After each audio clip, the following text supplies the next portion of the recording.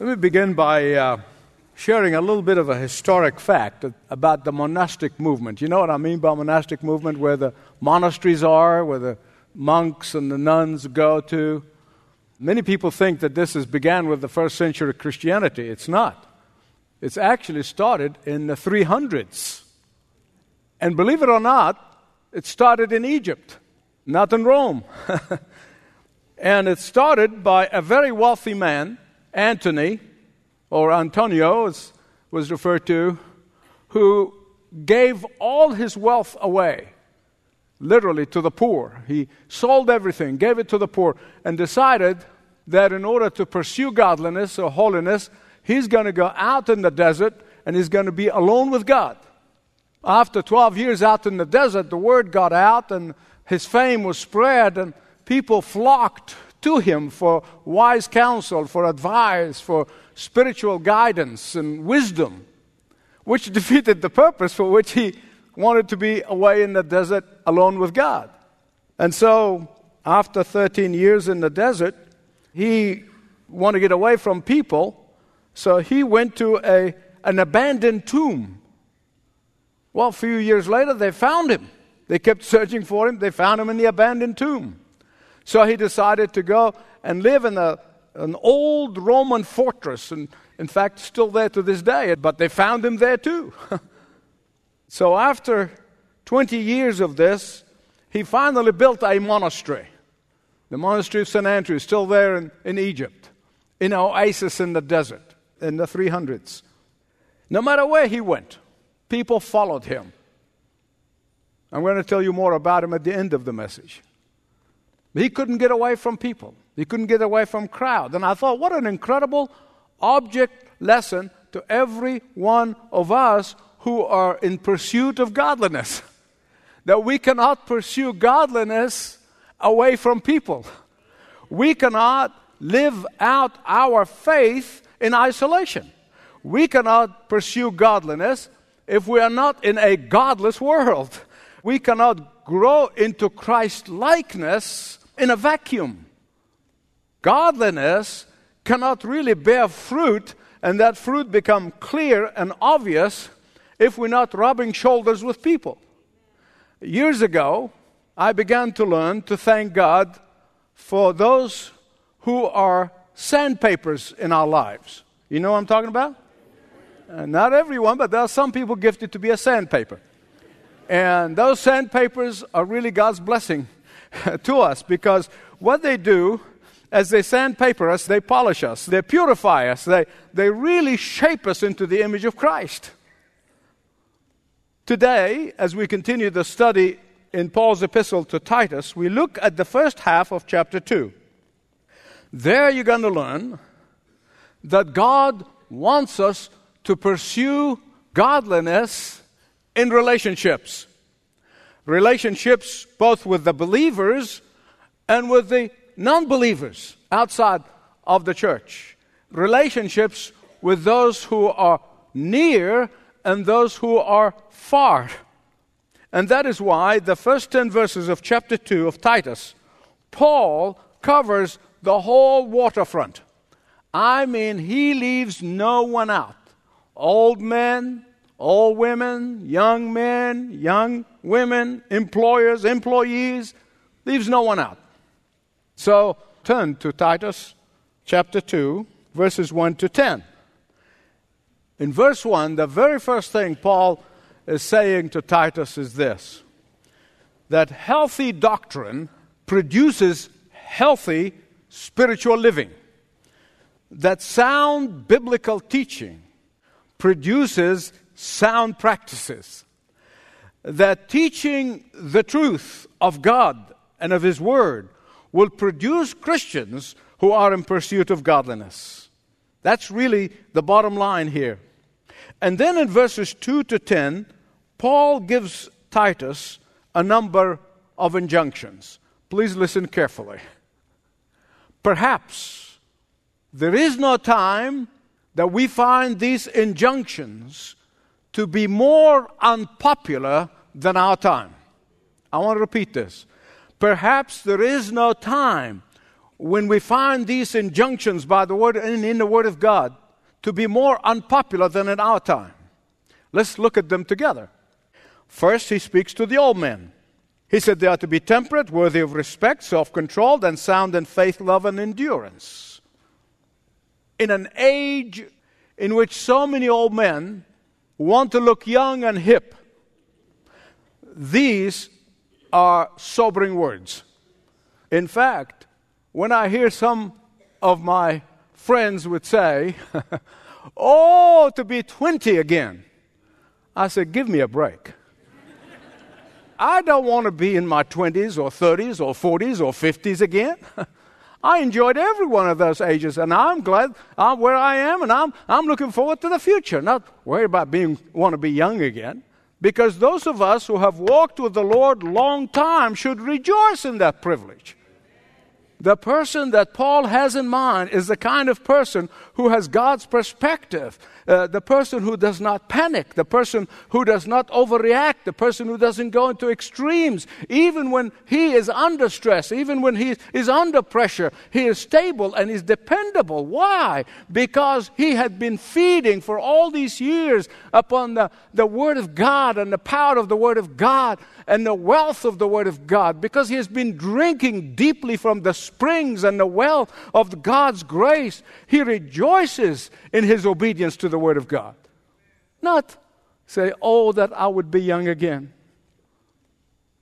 At the age of 83, having traveled 250,000 miles on horseback, not on airplanes, on horseback, preached 40,000 sermons, wrote 200 books and booklets. At the age of 83, John Wesley regretted that he has been unable to read and write more than 15 hours a day without his eyes getting tired. At his 86th birthday, he made a big confession of a big sin, that he now increasingly developing this tendency to sleep in till 5:30 in the morning. Beloved, godly older saints bring stability and wisdom that should be cherished. I know some of the younger generations devalue age and wisdom, but not in this church, thank God. I have seen here the younger generation longingly reaching out to the older generation and want to be mentored. They want to learn from the older generation in this place. I was thinking about how the young sometimes say the most interesting things. I thought of this little girl who sat on her grandfather's knee, and she looked intently into his face.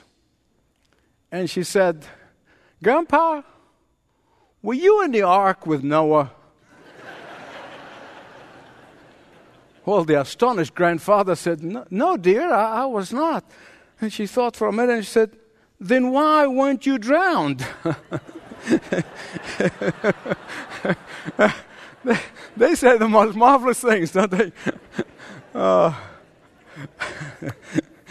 What the younger generation need to see is this. They want to see the soundness of faith, love, and perseverance. They want to see what it looks like. They want to see how it works in practice. And many of you have heard me say this, and I don't like to dwell on it, but every now and again I can't escape it. My grandfather, who has been my greatest inspiration and role model of faith, love, and perseverance, he always lived in the presence of God. He lost 2 unmarried sons to World War II.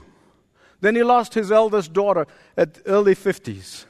And yet, never ceased from praising the Lord and living daily, longing for the day that he will be with the Lord in heaven. And while he every day literally went up on the roof and he wondered if the rapture is going to be today, yet he served the needy and the poor every day of his life until he died at 92. Hear me right, please. One of the saddest things is a man who was on fire for God in his youth, but then his love for the Lord has grown cold when he got older. It's the saddest thing for me. Because in the pursuit of godliness, it should be the other way around. That we grow, as we grow in years, we grow in love for God, we grow in love for others. And that growth in love manifests itself by growing in patience and growing in generosity and growing in forgiveness and growing in eagerness to share the good news of the gospel. Verse 3. Same goes for older women. Now, ladies, I'm going to leave it up to you. If you decide to be in that category or not, I am not going to set an arbitrary age here. In fact, I'm told that there are 7 stages in a woman's growth. He said, baby, girl, young miss, young woman, young woman, young woman, young woman. Amen. I think we know that just as men can be inclined to physical abuse, women can be inclined to verbal abuse. Both are destructive. They really are. They have no room among those who are pursuing godliness. And what the Apostle Paul means here by malicious gossip, listen carefully, repeating of information that is not certain. That's what he meant here. You say, why is that so bad? Listen carefully. Because it ruins reputations. It maligns character. It causes untold pain and suffering. It even destroys lives. And James said the tongue is like a spark that can literally burn a forest. And that is why you must be very careful in giving or receiving information. I always tell folks, I said, what's wrong with Matthew 18?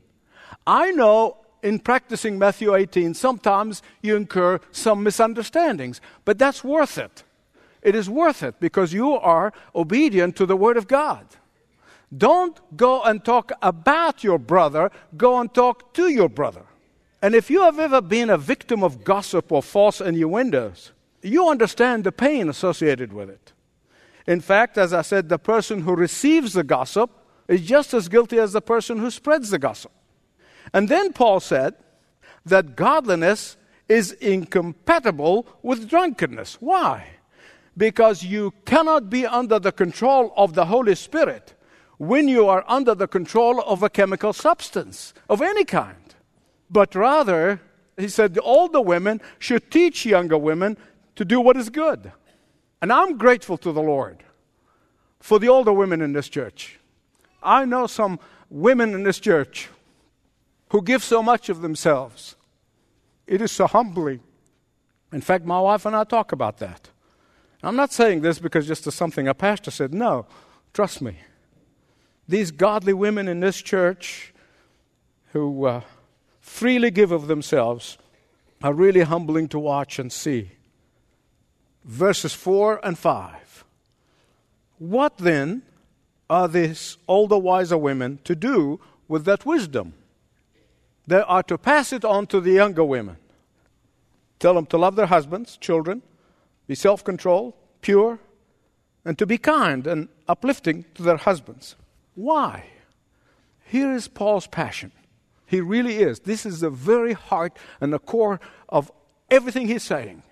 The whole reason for pursuing godliness. Verse 5, lest the word of God be maligned. That's really his passion here. Disrepute upon the word of God. Then Paul goes on to speak to younger women and younger men too. Verses 5 to 8. I really think this is the time for me to explain the statement I made earlier, and I said perhaps there is no more time when these biblical injunctions are unpopular than this day. In fact, they're not only unpopular, they are rejected altogether by many in the church. Please hear me right. The worldly influence on young Christians is undeniable.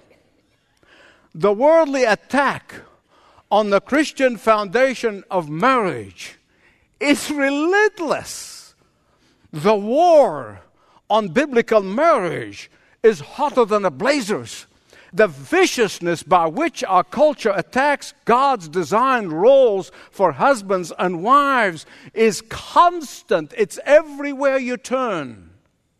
So what some churches and church leaders have done, they decided that these scriptural passages, these biblical injunctions that speak of husband and wife's roles, different role, of a husband's servant leadership and a wife's biblical submission, a loving submission, are first century stuff. And that they are irrelevant for our culture.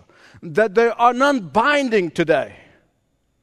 This God-ordained institution of marriage and family as the primary foundation for a healthy society, they are archaic and unnecessary. Here are some biblical truths before I get to the scripture. Neither chauvinism nor feminism are biblical. These are satanic inventions to destroy God's plan for marriage. They are intended to produce division in society between men and women. But these satanic attacks on this God-ordained principle are not new to our society. Did you know that? They're not a 20th century invention. And that is why Satan began doing what he's doing now in the Garden of Eden. From that time on, Satan has been trying to destroy God's plan for marriage for mankind. Listen to me. The two distinct roles of godly, servant, spiritual headship on the part of the husband and a biblical submission on the part of the wife are ordained in creation. They're not made up by the Apostle Paul, as some liberals are saying. They're planned by God in creation. And what God ordained this formula of marriage, it's a very delicately balanced formula. Very delicately balanced. What is it? For the husband to exercise a loving, selfless, caring servant leadership. And for the wife to uphold and honor and uplift him. As I said, it is like a delicately balanced chemical formula.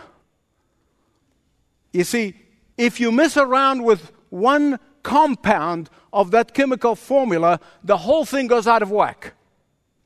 When there is unfaithfulness, abuse, and selfishness on the part of the husband, the formula goes out of whack. When the husband does not place his wife's needs ahead of his own, that chemical balance goes out of whack. When the wife is trying to compete with her husband, beating him down and stripping him of his dignity, the formula goes out of whack. You see, with the fall in the Garden of Eden came the distortion of men and women's proper roles as God intended them. There at the Garden of Eden is where the battle of the sexes began. Not a modern day thing. It began in the garden because only one person behind all this, and that's Satan.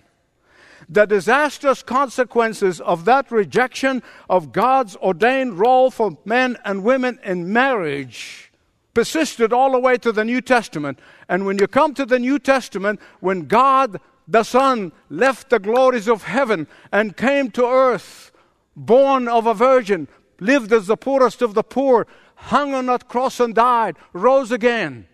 The New Testament is basically saying, men, you see how Christ loved his people, and he loved them so much that he gave up everything, including life itself on the cross. Now, you do that to your wives and for your wives. And the New Testament says to wives, you see how the Church of Jesus Christ, the elect of God, the believers, so joyfully, willingly, thoughtfully, and thankfully submit to Christ in worship and in adoration, in thanksgiving. You do that to your husband. Let me just say in passing, the secular media loves to take these injunctions out of their context, out of this gingerly balanced chemical formula, and they twist them in order to make the Christian faith look terrible. They say, see? The Bible teaches that women are subservient to men. Read my lips. No, and a million no. Never anywhere in the Scripture says women are to be subservient or men are superior in any way. The Bible is very clear. We are equal of value to God, and we ought to be of equal value to one another. You see, both Adam and Eve were created in God's own image. And pray tell me, how can God want one person of His creation who created in His own image to be superior to the other? That is not an issue of value of creation. Men and women stand at a level footing under the cross. But they are to fulfill different roles. They are to complement one another. No one superior, no one inferior. But the media love to distort the truth of the Scripture. They love it.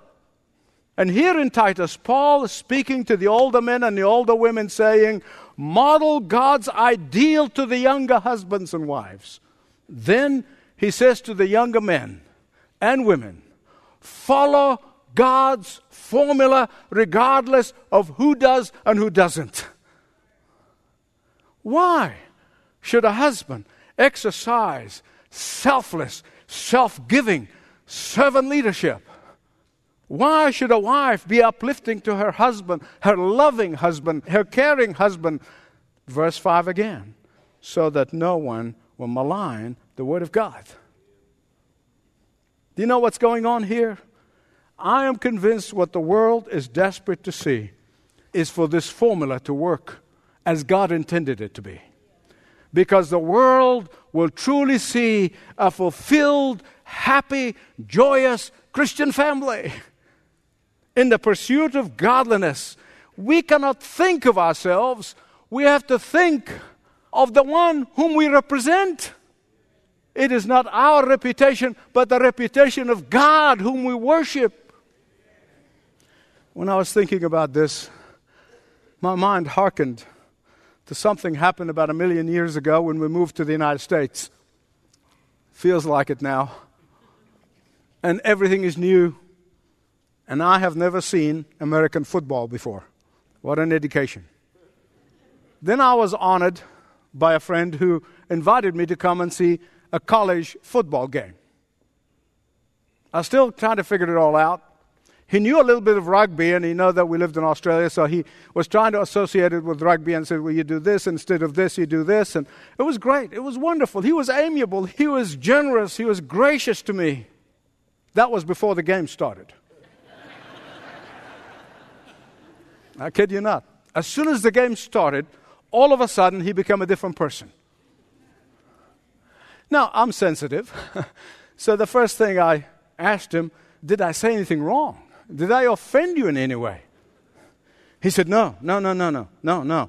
I just hope that they got their game face on. Now, I could have said, game face. But I didn't, because I didn't know what game face is. And I'm always a curious guy. I mean, I want to learn. I said, what's a game face? He said, I am hoping that they are going not to disgrace the school uniform they're wearing and that they're going to get serious about winning today. Then I understood.